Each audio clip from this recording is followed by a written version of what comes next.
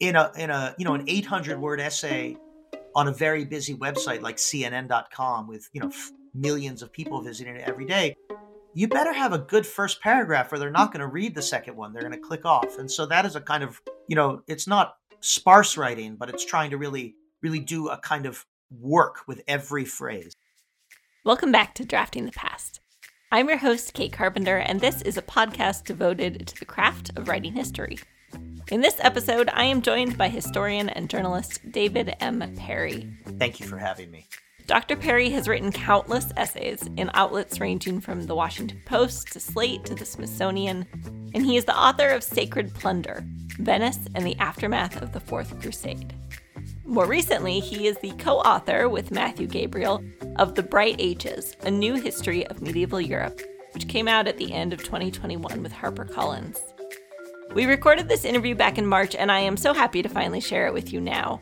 We covered everything from techniques for co-writing, to the joys of a 9-to-5 day job, to the greatness of Helen Rosner, and a lot more. I hope you have as much fun listening as we had talking. So I guess I'll start by saying that I'm dyslexic.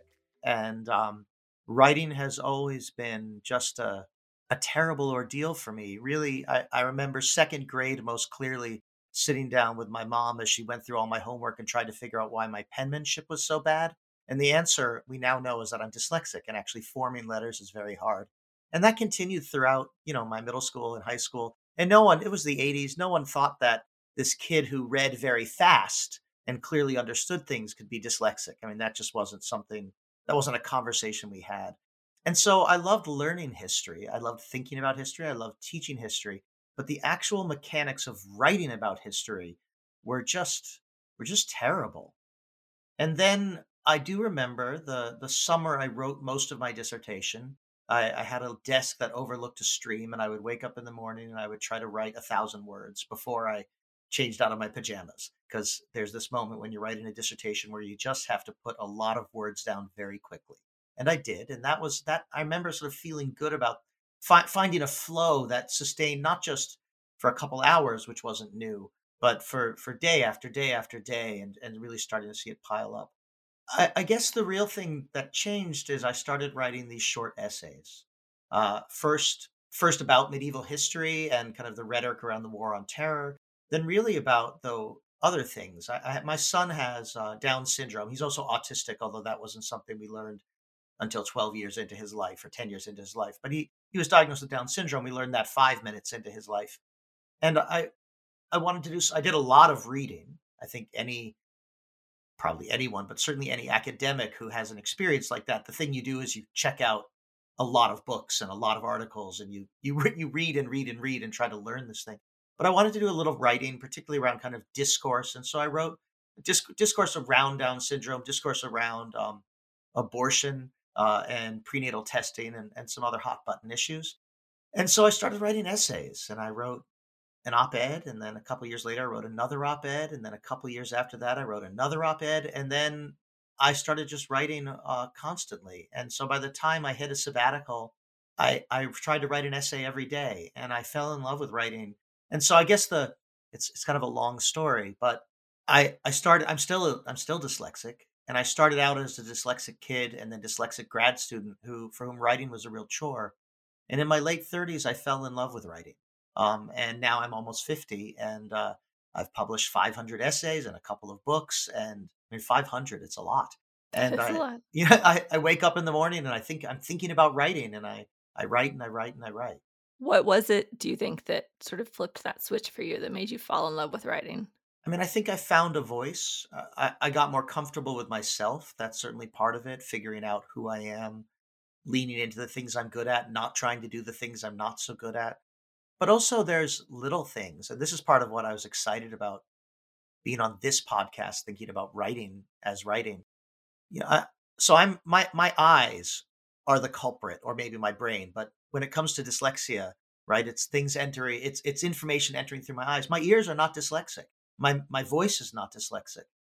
And so I learned to write by speaking. And if it's inappropriate to write by speaking, I'm often sub-vocalizing. If I'm in a room with other people, if I'm at home alone, I'm vocalizing. I do a lot of drafting, speaking into a smartphone on voice to text to generate, about 25 minutes, I can generate 800 words. They won't be good words. They won't be clean words. They'll be filled with errors, but there's a first draft, and then I can do the work. So it was really a process of getting from my ideas to that first page more smoothly, and kind of dodging around my dyslexia, so that it didn't get in the way as I was working. What was it about writing essays that got you excited about that form, going from the dissertation, which is obviously a long form, big slog, to the essay form? Yeah, boy, I wish I knew how to write essays like this when I was in grad school. To just sort of sit down and generate 1,000 pretty good words in an hour. I would have had a very different experience in grad school. A lot fewer incompletes. But of course, I was writing different things. I was reacting to the news. I was reacting to my life. I was thinking differently as a writer in ways that are pretty common, right? People write journals, people write personal essays, but that had never been my practice, in part because I hated writing. And so finding that I could, either by using dictation or by writing in the gaps between other busy parts of my day raising kids, I often would try to start writing an essay while my kids were eating bowls of cereal in the morning. Then kind of the pace of it would bring me through, and suddenly there'd be an idea on the page. And once there's an idea on the page, then the writing is easy because the idea is down. It's really exciting. And I am trained as a historian, so if there's information I need, I go out and get it. And I was able to write about new things in terms of my personal life, and the things I was encountering in the world. And then, having developed those skills, I was able to go back into writing history, and both in formal academic contexts, maybe finishing my first book, and some of the last kind of academic essays that I wrote during my career as a professor, but now also in the more popularly oriented historical work that I'm doing. It's these skills I developed writing about my two kids, about gender discrimination for 4-year-olds, about the discourse around prenatal testing and Down syndrome, about gun control in higher education, about students learning that these are things that I got to write about. My marriage, right? I got to write new stuff and find new skills, and then bring those skills back into my work as a historian. Talk to me a little bit about how your career as a writer and your career as a historian and academic interact or have interacted.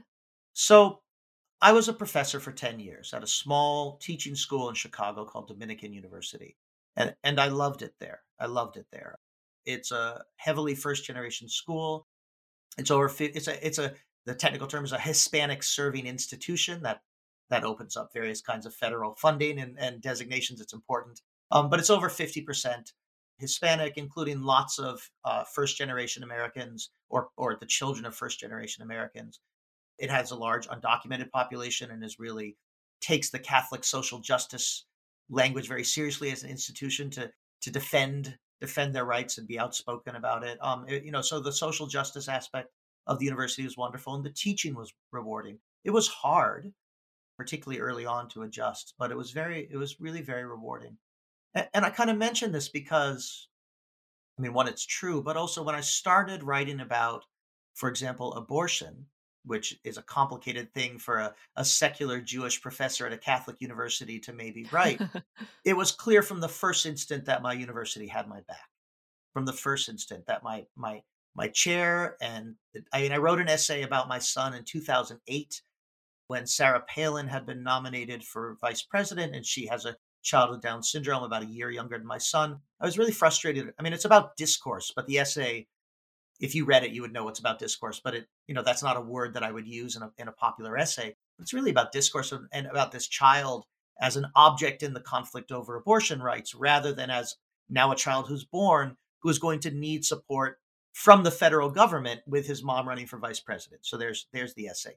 But I was a little scared writing it, and my dean has a search for the university, so he saw it, I think, by 6 o'clock that morning, and sent me an email saying it was great.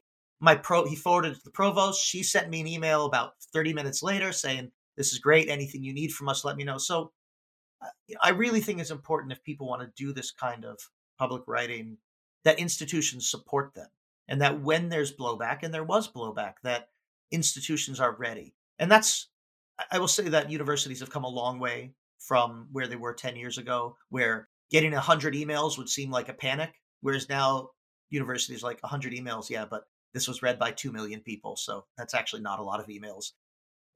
Currently, if my university is getting emails yelling at me, they don't tell me unless it gets really bad. So anyway, so I was in a heavy teaching load. I did write a book. The first 3 public essays that I wrote over my 6 years of tenure, pre-tenure of on the tenure track. I wrote a bunch of academic essays. I did write a book. I had to do very little actual writing in that kind of position. What I had to do was teach really well and serve and on committees and be a member of the faculty. And I did that too. But I did this writing. I discovered I had a book in me. I wasn't sure, but I wanted to make an argument over 90,000 words rather than 3 arguments over 12,000 words. So I wrote this book, but I didn't have to do it in 6 years. I did it in 8 years. I didn't have to do it for 10 years. And I do think that's, again, kind of a really big deal because books sometimes are slow. And I remember one summer realizing the middle of my book was terrible. It was just bad. It was bad. It was from my dissertation and it wasn't good. And so I took 45,000 words and I rewrote them into 18,000 words. And then I wrote 10,000 new words. And that was the summer. But if I had to get my book out for tenure, I would have just filed my book. I would have just sent it in or as is because I would have had to hustle. So the thing that I discovered, though, is that during the summers and winter break, I could do the longer form, slower research and writing.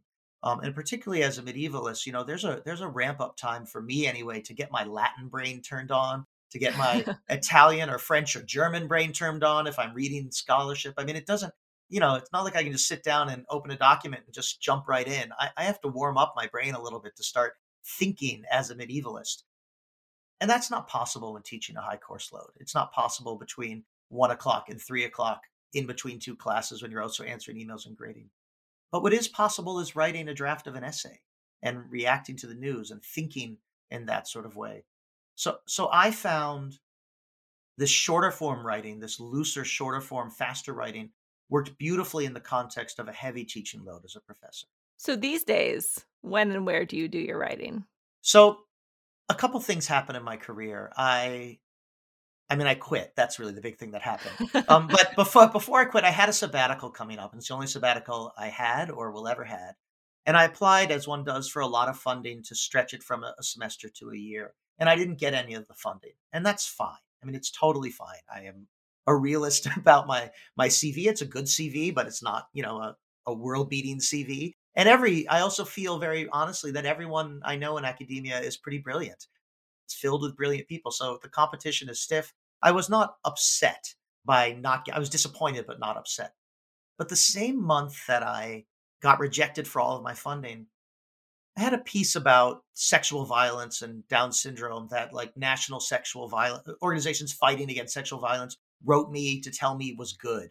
And I had a piece in the Chronicle of Higher Education that forced a president of the university to change policy and to call me and to try to tell his side of the story. And that was kind of neat. And then I had someone who worked for the Obama administration send me a message saying, I've been passing your writing around the building. And, Wow. the building is the White House, right?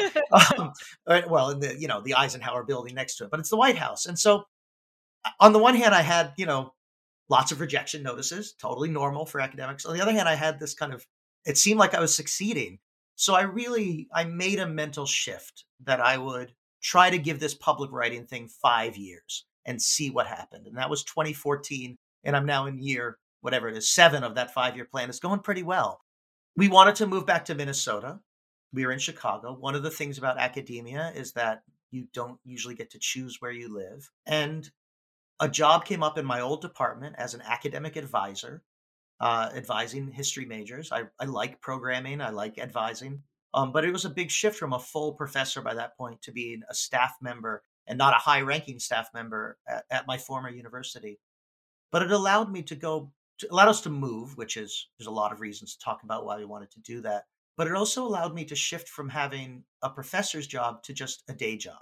And while it's true that being a professor gives you a lot of flexibility, it also is a job that can expand infinitely to fill your days. And then you get the summers and that's great. But I mean, it can, when I'm teaching, all I'm doing is teaching. And when I'm great, then there's piles of grading to do. And it's great. I love that part of my job. But now My job involves students asking me questions to which there are answers, and I usually know them. And students coming to me with problems for which there are solutions, and usually I can just do it. And then we smile at each other and I say, have a great day. And they say, I will. And then the workday ends and I don't think about it till the next day. And during the day, there's some time to write. So I'm really writing all the time. I have a day job. I'm just a writer with a day job now, in a very normal way. It comes with healthcare. I like it. I love my day job. I love working with students and advising them, but it is not an all consuming job. It is not a job in which I can't, write for 20 minutes, then talk to a student for 10 minutes, then write for 20 minutes and talk to a student for 10 minutes. And that's what I do. So, talk to me a little bit about your process as a writer. And I'm sure that this is different depending on what you're writing, but Right. Right. what kind of software are you using? How are you organizing yourself? Yeah. That sort of thing. So I do everything on Google Docs because I used to move between lots of different computers. Now I mostly just have one laptop, but I still do everything there. And in part because my process almost always involves taking a pretty good draft and handing it to someone else, an editor, to do a lot of work on and then coming back to me. And I think Google Docs works well for that. I am in the middle of a set of edits on Word with a brilliant editor, but it's been like sometimes Word gets in the way in terms of how the track comments work and reversion, things like that. Whereas I find Google Docs is great. But also, I open a Google when I have a draft and it's sort of kicking around my head and it's not coming out. I'll drive 20 minutes to the store. I'll drive to Costco and I'll open that Google Doc and I'll hit the microphone button and I'll say 3 or 4 sentences and then it goes beep. And I'm keeping my eyes on the road, but I hit the microphone button again and I'll just say 3 or 4 sentences. And it is how drafts, when it's hard, it's not always hard, but it is how drafts emerge for me in almost every context these days. I've got a draft about a spectacular new book on the Roma in the medieval Islamic world is spectacular. I dictated that. I've got a draft going on the public charge rule on immigration. So very not a historian. I mean, there is a history component because that's always true, but it's really about the Biden administration call for public comments on immigration rules. I dictated that one. I've got a draft going about this desk that was made by Jewish workers in the Warsaw Ghetto. They gave it to my step great grandfather. My mom had it. She passed away. It just arrived in my living room on her birthday last week. It's a lot to unpack there. I have a lot of emotions about it, but I started by just kind of speaking into my phone and letting some words show up on a Google Doc and then opening the Google Doc on my desktop. And I do think the seamlessness of moving from platform to platform outweighs any of Google Docs is a pretty limited word processing program as it goes, but the seamlessness of moving from device to device really outweighs the demerits. The other thing is I just co-wrote a book, and we could talk, I think, a long time about co-writing, and maybe that's on your list. But we co-wrote a book during a pandemic, so working in the cloud was the only option to get that book done. So what is then, I do want to talk about co-writing, but I first want to ask what your revision process looks like then. So you do some dictation, you get a Google Doc going. Are you a person with sort of clear drafts or is it iterative? It is iterative, but the thing that is different for me for 99% of my writing, really everything but the book, so all of my public essays, is that I'm working with professional editors who have a say in what goes live. And in particular, I'm often working with professional editors who have very different styles and very different thoughts. Sometimes I'm working with editors who have edited 50 or 100 or 150 of my essays. There's 3 or 4 editors out there, all of whom, it occurs to me, in fact, have advanced degrees, mostly in English. They're I can't tell you what that relationship is like. It is so foreign to the writing that academics do, to have an editor who knows all your moves, who knows how to draw your best prose out of your writing. It is a collaborative process, and every writer like me who works in public knows it. I don't know if we always say it, but to the extent that my essays are good, they're good because I have this editor. So writing a draft for an editor is different than writing a draft for an academic journal or getting something you're ready to submit to an academic journal. Writing a draft for an editor is getting the draft. You have to do a lot of work. You don't want to hand editors junk because, first of all, they won't work with you again. And second of all, they'll be mad. But you also, like, you don't want to get too precious about the small details of your prose because your editor is going to have thoughts. And sometimes when I really am comfortable with an editor, I'll send them a bad draft and I'll say, hey, Ted or Jane, these are real people. This is a rough draft, but I just want to get your thoughts real quick before I take it to the next step. And they know me, so they know that I'm not wasting their time, and they'll give it a quick read. And so it's a really different kind of process. And one I wish that we could bring into academia a little bit, that we could build more ability for people to have a draft that's ready to file, that's pretty good, that's pretty close, but that they're still very open to the idea there might be quite substantive ways of fixing and changing into that revision process. Well, let's turn now, if you don't mind, to talking a little bit about The Bright Ages, which I would is love to. It's the new book that you have out. You co-wrote with Matthew Gabriel. Talk to me a bit. I know you've written elsewhere about this, but talk to me a bit about how this came to be a co-authored project and how you wrote it together. Yeah, well, I mean, part of why I was really excited about being on this is that I have talked about a little bit, but this is the podcast about writing. And I think there's an interesting writing story. And again, one worth reflecting on in terms of how I mean, I don't actually train grad students, but let's pretend that I did. And I do work with people who do, but how we as a field think about collaboration. And if there are ways, there are lots of historians who collaborate, but I certainly never did in graduate school. It was never talked about in grad school. None of my training was about collaboration. And so kind of in this conversation for this podcast, I think it's really worth thinking about. So first of all, Matt and I've known each other for a long time, but the first thing we wrote together was an op-ed for the Washington Post. And it was about myths about Western civilization and white supremacy in reaction to a congressman saying some things that were Steve King from Iowa saying things we thought were racist. But we wrote it with him in Virginia and me in Minnesota, I think in December. I can vividly remember sitting on my couch with the TV on in my pajamas at night, receiving edits in a Google Doc from Matt and going through them and getting it ready to send into the Washington Post. And it was seamless and easy and fun, that collaborative process. And so Matt actually, he was, the story is that he was at the British Library. He was at an exhibit on the treasures of early medieval England. It was a great exhibit. Then he went to the gift shop, and all of the books that he saw kind of generally on the European Middle Ages were either out of date or bad, or both out of date and bad. And so he texted me from England and said, let's write a book. And I texted him back and said, we're going to call it The Bright Ages. And we were launched.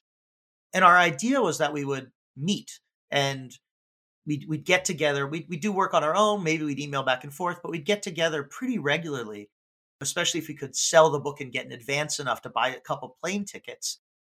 We'd meet and we'd work together in person. And that happened to write our first draft of the first introduction. I went to Virginia Tech. We worked on it together. I went back to Virginia Tech a month later. We finalized our proposal. 6 months later, we had a contract. That's a long story. We had an agent and a contract. That's complicated and something, again, I think historians should know more about. But we'll table that one. He came to Minnesota. We rented a cabin. We went fishing. We wrote a couple more chapters. That was going to be our process. It would have been a great process. But then COVID happened. And so instead, what we did is we divided up the chapters, and one of us would write a first draft and send it to the other one and tell the other one it was ready in a shared Google Drive folder. And I do think that the minutiae of how we organize these things is actually interesting, right? We had a shared Google Drive folder, a subfolder for each chapter with resources and such things. And this is the most important thing we did. When we received the other person's chapter, we just wrote on top of it. We did not track changes. We did not ask each other for permission to re-edit or reorganize stuff. We just wrote on top of it as if it was our own draft with carte blanche. And then we'd pass it back. And then the other person, if they wanted, they could keep writing on top of it until we got to the point where we were happy with where the draft was. And then we would turn on track changes and really carefully try to finalize it so it was ready to submit. And that's just a process we came up with. I'm sure other co-authors do other things, but it's worked really well for us. And then as we started writing essays together, we would just send each other drafts and have a section saying, make this better. Like we put a note, so and so, and something happens in Arthurian literature. David, you do that bit. Or I was writing about kind of the history of the use of the word crusades, and I know Matt's better at that than I am. So I would say, insert section on history of the word crusades. Matt, you go. And he did. But that was not a day one process, right? We've now written hundreds, well over 100,000 words together, published well over 100,000 words together. So that's where we are now. Sure. I find this fascinating because I did wonder how you make sure that your voice is consistent throughout. And so this process of sort of writing on top of each other's work makes a lot of sense. That must really take you have to put your ego away, it seems like, a little bit. Was that challenging? So Matt can tell you whether it's challenging for him. I don't think so. It wasn't challenging for me by the time we wrote this book because of I had published hundreds of essays with dozens of different editors, some of whom have a heavy hand, some of whom have a light hand, some of whom were paying me pretty well for my work, some of whom were paying me terribly for my work. I'm talking about like from $0 to $50 an essay to over to $1 a word, which starts to actually to add up pretty fast. There's light editing and heavy editing and non-editing. And I just had I have lost all of my preciousness about my prose. Of course, I never really had preciousness about my prose because as I really mean it when I said I was an unhappy writer. I had awkwardness about my prose. And so I have also gotten over that a little bit because, I still have a hard time believing that people think my sentences are good, some of them. But, I have been published. A lot of people have published my work, and so they must not be terrible. And so I'm just used to writing something the best I can and handing it to someone and saying, here's how you make it better, and then just doing that. And if they say, hey, this isn't good, just cutting it. I'm super relaxed about that. That hasn't always worked out. I had an editor who it took me about 5 essays to realize what he liked, that he was used to working with high ego writers. So he would cut more than he wanted cut so that they would reject half the cuts and keep half the cuts. So he'd send me an essay with all these cuts and I'm like, great, we'll just cut it all. And then he'd be, wait, David, I didn't mean that. So it is a process. But I if an editor says cut something, I try to just say yes. I mean, that's my instinct. If the editor says cut it, I just cut it.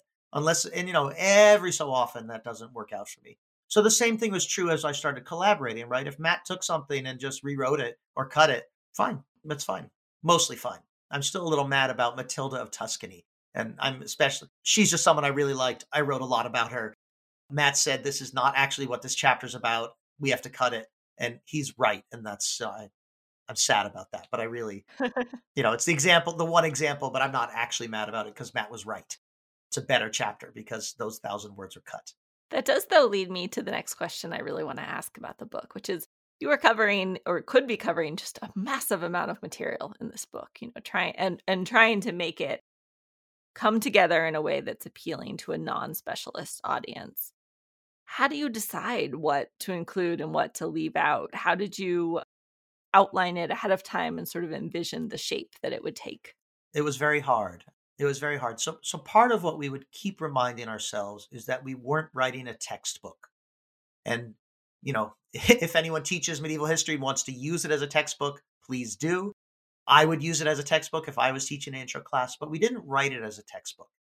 And what I mean by that, I think when you write a textbook, which are important and is a real craft, you have some obligations towards coverage. You're never going to cover everything, but if you leave big things out, you're really not doing your job as a writer in that genre. And I really believe in respecting genres. Even if you want to, break norms, you have to know what the norms are before you break them in whatever you're doing. So, for example, there's one of the most important political stories in the Middle Ages is a thing called the investiture controversy, when, the popes and the emperors went at it over who got to pick bishops. It's a much longer version. It doesn't really show up in our book. There are, there's the Great Hungarian Empire, which is a really important political entity. It doesn't really show up in our book. I spent a great part of my adult life thinking about Venice. Venice doesn't really show up in our book. And while I think you could write a textbook without Venice, you certainly couldn't write a textbook without the investiture controversy. That would be a mistake. But we were trying to make an argument. We were not trying to write a textbook. We were not trying to claim coverage. We were trying to make an argument about how to think about this 1,000-year period. And we were trying to do it in under 300 pages because there is another genre, and it is often referred to as the dad history book, and it is absolutely gendered and class and race, the dad history book. And they're very long, and they sell for a lot of money, and people buy them for their dad on Christmas. And then their dad might read them, or they might just go on a shelf next to the other big books. And there are some wonderful, extremely long, popular history books like that. They're wonderful. But we weren't trying to write that either.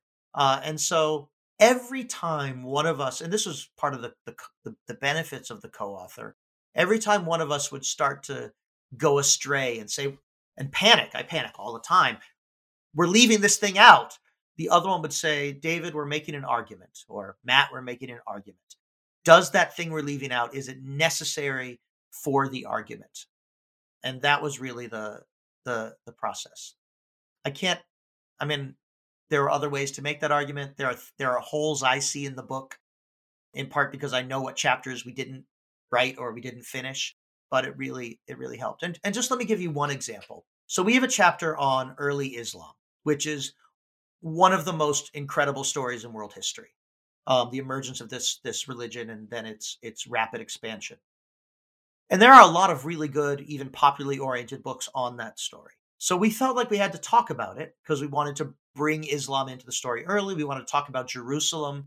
We were working against the narrative of the clash of civilizations, the sort of that classic terrible narrative. We're working against it.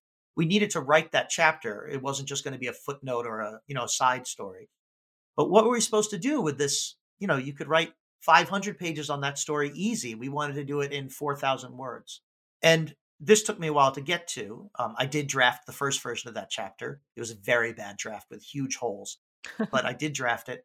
But as I reached the end of my first terrible draft, I realized that what I wanted to say was that Islam is a medieval European religion.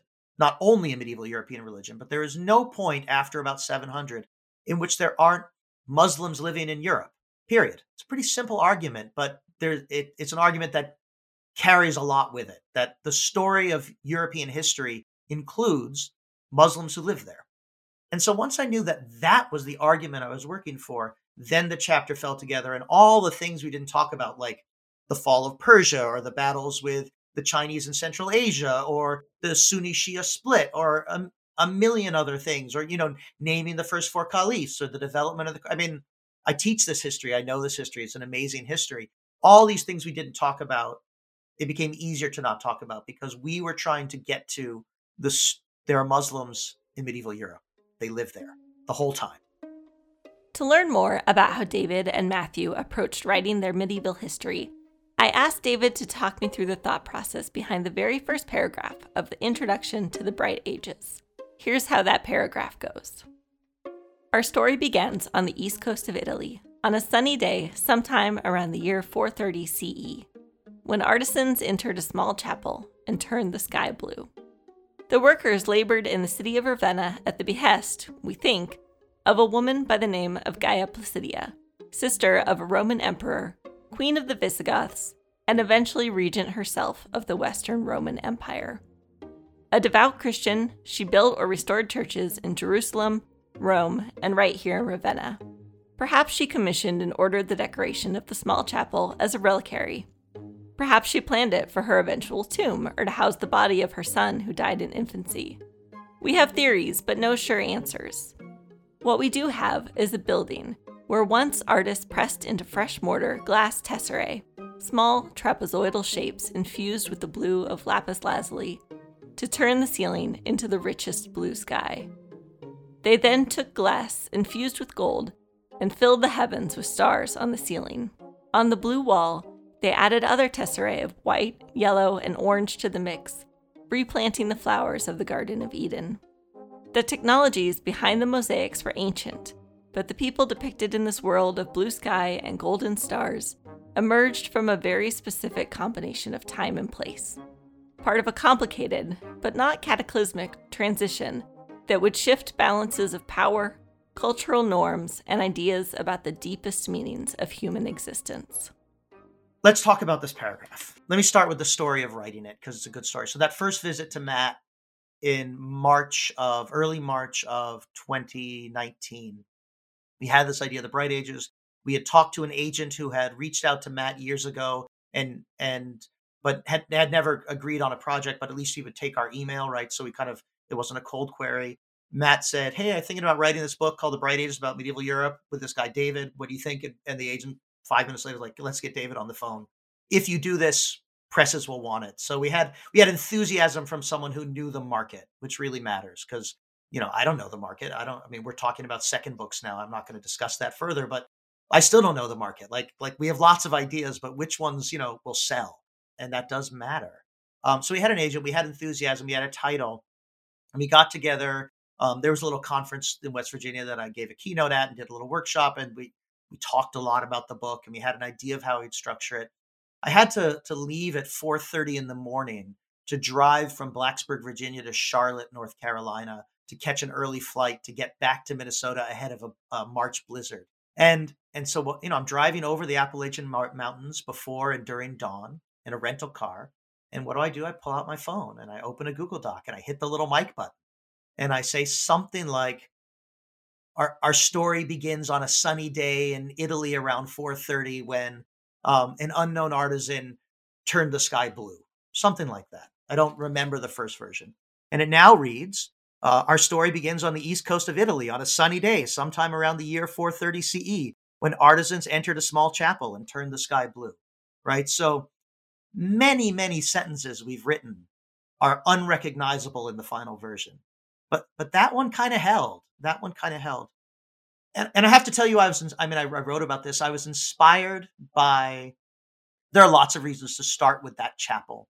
And there are lots of reasons to start with the figure of Galla Placidia, this Roman empress, in part because she's really interesting, in part because she's a woman and we wanted to, from the start, not begin with emperors. There are plenty of kings and men doing stuff, but that was a deliberate choice. In part because her story is so powerful. She spans the whole region. Everything we wanted to talk about in the 5th century, her life embodies. But also because I read a science fiction book about a mosaicist that talked beautifully about the mechanics of mosaic and the ways in which mosaic works different than fresco at creating light and space and three-dimensionality. And we wanted to begin with light. And then a friend of mine who is a 20th century labor historian, he read it and he said, "Oh, look, you're doing labor history from the first line. It's artisans, right?" The first characters in our book, which I didn't even know. I mean, the book was a week from publishing before I saw that. But it is true that the first character of this book are artisans taking glass and press them into the ceiling. So then we move into Galla Placidia. We start to set the scene. Sister of a Roman emperor, queen of the Visigoths, and eventually regent of the Western Roman Empire. So we're beginning to say who these people are. We say that she's a devout Christian.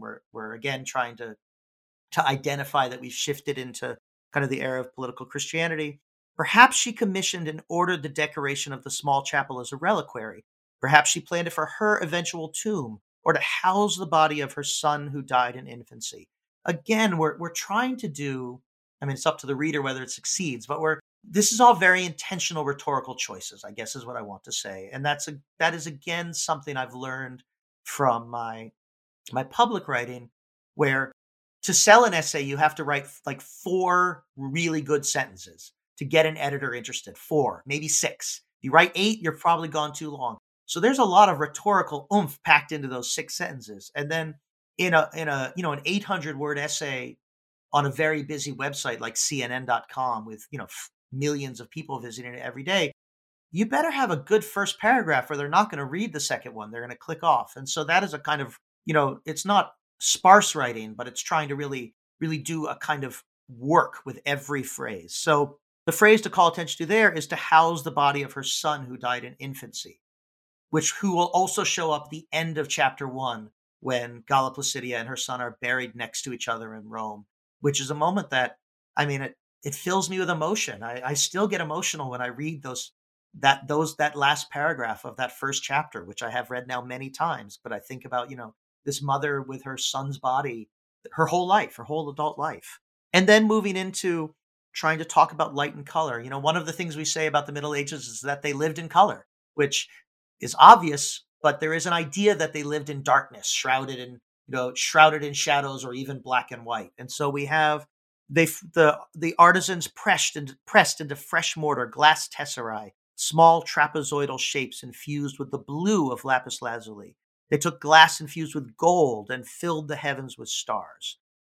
And so this is we're trying to create a very visceral moment and place that some people have seen in person, some people have seen pictures, but even if you've never you know nothing about the mausoleum of Galla Placidia, which is not a mausoleum. That's People call it that, so we have to kind of go there. But if you know nothing about this little chapel, you can feel it, you can see it, you can understand its impact. Yeah, one of the things that really strikes me about this paragraph is just how material and sensory it is, that you could really get a sense of being there and of seeing and feeling the space. And one of the things I really wanted to ask you about is that when historians talk about narrative history or writing for a more popular audience, they talk about how they need to draw out those small details that they find in the sources of color and smell and sound.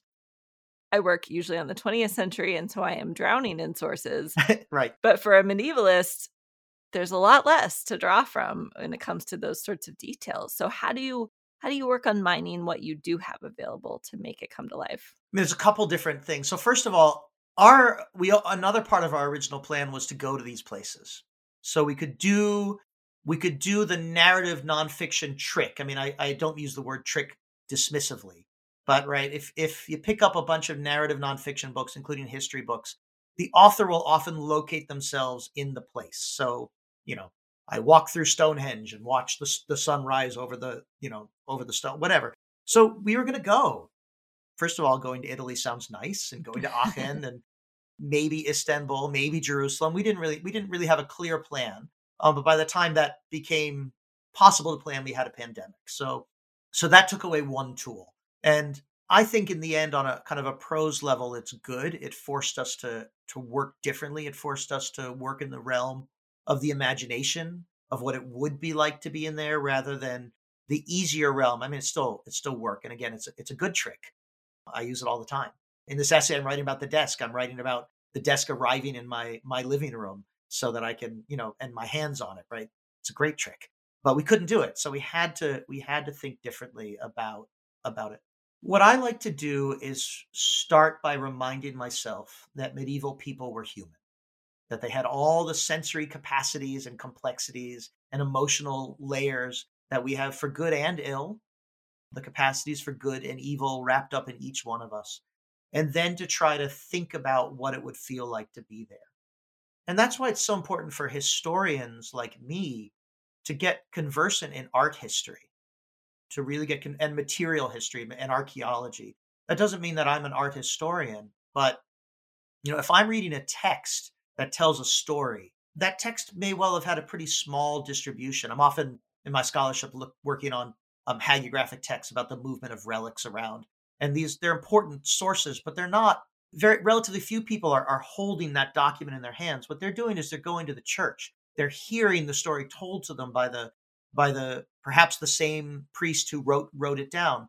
They're looking at artistic depictions of it and thinking about it. They're running their, there's a huge marble plaque between the ducal palace and the Church of San Marco in Venice that I've written about. And because the ducal palace is a museum you have to pay for, and San Marco is a church that's free, the doors are locked. And with a great deal of effort, I got the doors unlocked, and then the guards just left me there and closed the door. And I mean, it's a huge plaque.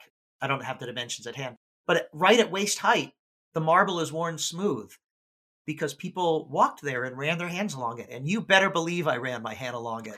I mean, it's fine. The marble plaque is fine. I did not damage it, but I just couldn't resist. I couldn't resist.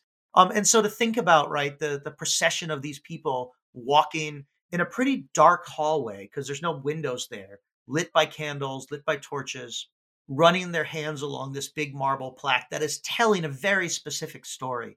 Those are the kind of moments that I think you can really use to locate a reader in a place and a time. I want to turn now to asking you a little bit about advice you've gotten about writing. Are there any influential pieces of writing advice that stand out to you? What I do is I just try to read really good writers and think about how they're telling their stories. And even if they're doing writing that is very different than what I do. So Helen Rosner, the food writer, I just reread her long story about Olive Garden, something like Midnight in the Garden of Eternal Breadsticks or some brilliant thing. And it's a perfect essay that works in about three different time frames. And I don't write like that at all.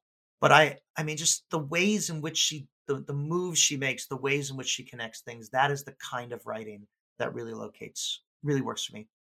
My parents got me a subscription to the New Yorker when I went off to grad school, and now now I read my phone. Now I read Twitter. But at the time, at night, I would not read my phone. I would read an article in the New Yorker and think about it. And I often thought those articles were about 3,000 words too long. But the way they took really complicated things, whether in neuroscience or American history or film criticism or Louis Menand writing about higher education, that was a writer that really did a lot. I mean, just, I spent a lot of time thinking about essays as essays and then trying to, as I started to take myself more seriously as an essayist, to try to do that kind of work. So it's not specific advice about writing, but it is just reading and reading and reading, but reading with an eye towards thinking about how is this piece put together. And that's true with very short pieces too. I mean, a CNN opinion essay is a different kind of essay that I don't aspire towards, literary immortality, but I take those essays very seriously and I care about them. I think I had one last year that was read by 4 million people. I mean, Wow. 4 million people. And so I'm glad I wrote it pretty well, but I wrote it in a way that it could be read by 4 million people. I mean, I didn't know that. I didn't know that one was going to happen. But to again think about, what are the pieces that are short and powerful and grab you and make you read to the end in the genres you want to work in. To really do that. Again, I have a fraught history with writing. I have both of my parents were historians. My mom has been reading my writing since second grade, but that was amazing and helpful, but I can't tell you it was easy. She was a very tough critic in kind of a classic New York Jewish mom kind of way. And so it was wonderful, but awkward and challenging. Yesterday, just yesterday, this is being recorded in late March, my advisor from grad school called The Bright Ages brilliant.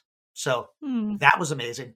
I don't think she's ever called a piece of my writing anything like brilliant in all of I mean, she read a lot of my writing in grad school, and it was mostly like, there are good ideas here, David, but the writing needs work.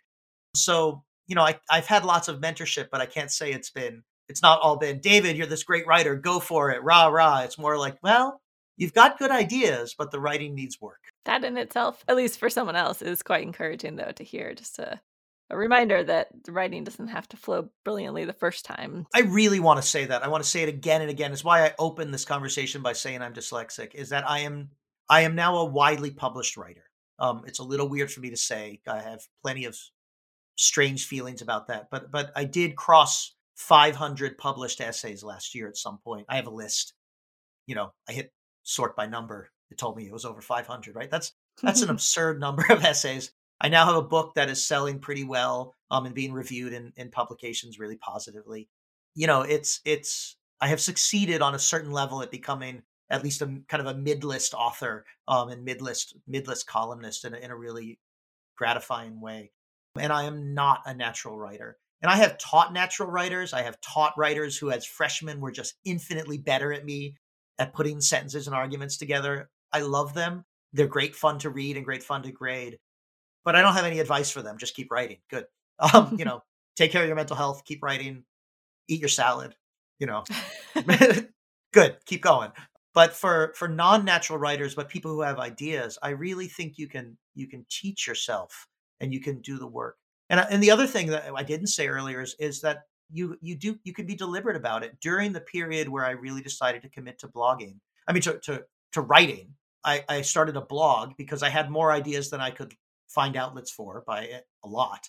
And every morning, as my kids were eating breakfast, I would start trying to write 200, 300 words. And I did it every morning. I did it the way that athletes get up and do 100 sit-ups. I do not do 100 sit-ups or push-ups every morning, but I did try to write a couple hundred words 5 days a week. for a couple of years. And I don't do that anymore, but it was, it was just, I have an idea, I have an emotion, I have a reaction to something in the news or in my personal life or something I read. What would it look like to write a couple hundred words about it in the next 30 minutes? And some days it was pretty good, and other days it was terrible. But I did it, and I did it on purpose. Again, in my late 30s, this is not me as a 14-year-old learning to journal. In my late 30s, I started doing this kind of work, and I do think it's paid off. Are there historians, broadly defined, whose work you admire and read? Yeah, I mean, there's a huge number of historians. I mean, way too many to talk about. In some ways, though, what I'm really interested in are people who are doing work that is clearly historical, but are not coming out of the history discipline. Well, I guess there's a bunch of things I want to say about that. So, first of all, we are in kind of a golden age of public historical writing in every way except getting paid for it. And being able to make a living doing it is really important, and it's a problem. But historians are writing all over the place, from the great Heather Cox Richardson to the work they're doing in perspectives now at the AHA. The essays are publishing there. These great editors. I mean, the great new editor, but I mean, in general, the team at the AHA is really trying to push the boundaries of what this publication can do. Just enormous numbers of and outlets that are really focusing on historical writing, and it's really fantastic. And it's great. But I think been thinking a lot because I read it about Clint Smith's How the Word is Passed, and Clint is a poet. He does have a PhD. Can't remember what it's from but it's not in history. And because I remember when he defended, number one New York Times bestseller. He's writing history. He's writing about history. He's writing about storytelling, and that's the kind of thing that I read and try to really think about how it works and how it puts together.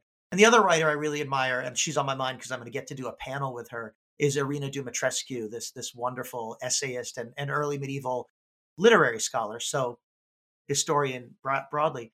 But she kind of she writes about other things in ways that I just find so engaging, but that clearly are informed by her work as her training as a scholar. So that's what I look for. I'm interested in people who have a certain kind of training and then write a different sort of thing and how that plays out. That really often grabs me. The other great book I just read is called Fierce Appetites by Elizabeth Boyle. I think that's her name. I'm going to check. I actually have it here. Yes, it's Fierce Appetites by Elizabeth Boyle, and she's an expert in medieval kind of Irish literature. And it's about, my dad died in January, and her dad died a few years ago, and she started writing this memoir. And it's a memoir that's about medieval Irish literature and also parenting and her childhood and her dad and sex. And it just weaves in and out. And then she retells medieval stories, and then she talks about her life. And I think if you pitched it to me, I would be very skeptical that was going to be a good book. And I devoured it. It was just spectacular. I'm curious to know, do you think of yourself as being part of a writing community? And how do you cultivate that? So I do, and I cultivate it through Twitter. Is the real answer. On Twitter, there is a community of writers, and there are dozens of communities of writers that overlap, and you can join them, and you have to join them slowly over time. You can't join them for the sake of promoting yourself or but you have to just authentically join them. And they're academics, so there's medievalists and about other academics who are talking about writing. But it is the space where journalists and editors hang out and talk about journalism and editing. And by journalists, I mean, Pulitzer Prize winning reporters, investigative reporters, but also columnists and essayists and op-ed writers like me. It's where we hang out and share each other's pieces and talk about each other's pieces and criticize each other's pieces. But that is where the discourse is. When I talk to grad students in particular who are interested in this, I say, you don't ever have to tweet, but you should go on Twitter and you should find people like me who are engaged in these communities and see who we talk to. And it's been amazing. I mentioned Helen Rosner earlier. We got to know each other on Twitter. She asked me to write a piece. We've had brunch together. I am overwhelmed with the quality of her work, but we get to chat on Twitter sometimes. Talia Lavin, who wrote about white supremacy and has this great Substack now. Liz Lenz. I mean, just sort of off the top of my head, right? The reason I mention these three people is that they're amazing writers who without social media, I never would have met. And then there's all the people who I haven't personally met, but whose writing I might well not have encountered, and who I am richer for having their writing put in front of me on a daily basis. And Clint Smith too. I mean, before he had 400,000 Twitter followers and New York Times #1 bestseller, he was an interesting writer on Twitter. I could easily not have heard of his book or heard of his writing until the moment it hit that list. But instead, I had years of reading his writing, and I'm a better thinker. I'm a better American, better historian for having done so. And so I really, for all the chaos and crisis and terrible things that happen on social media, the specific community of writers on Twitter has been really important for me. Is there anything about writing that I haven't asked you that you want to talk about? There's one thing, which is to say, I still believe in highly specialized scholarship written for a very small community of like minded and like trained scholars.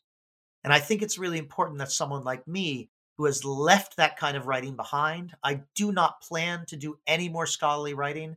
I would happily co-write something, but you're going to have to do all the footnotes. I'm just done with I mean, I'm happy to cite my work. I love citing my work, but like, I'm just not going to do, you know, academic journal articles, and the work that goes into that.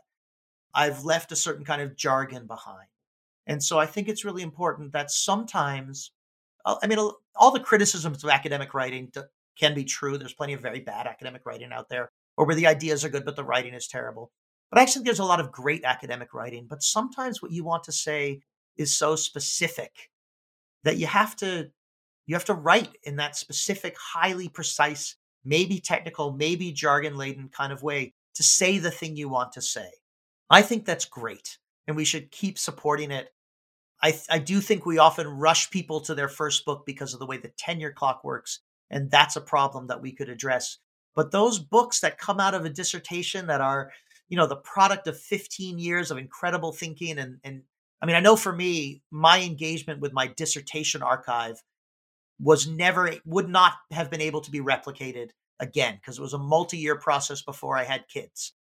So like, it could never, you could give me, I could win a MacArthur and I would not be able to do the same kind of slow work in the Venetian archives as I did as a grad student. I love those books that come out of that kind of intense research, that are written for me as an expert in 13th century medieval Venetian hagiography. I want those books just as much as I want the big picture things. And I think academics, we need to stop denigrating that kind of specialized writing, even as we open pathways for people to do more and varied kinds of work. Is there anything you're working on now that you'd want to talk about?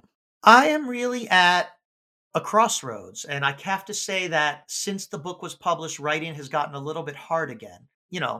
My dad did die. It is the Minnesota winter. I have serious mental illness. There's plenty of other things going on, but a lot of these things, not my dad passing, but has been true the whole time. When my mom passed away, I wrote a fantasy novel for my daughter that in fact is filled with missing mothers, which I only figured out when someone told me like a year later. It's really obvious. It's like the most dominant theme of the book. But I wrote a whole novel, right? Like, I mean, I wasn't mentally healthy, but the writing was flowing. So I'm kind of trying to figure out what comes next.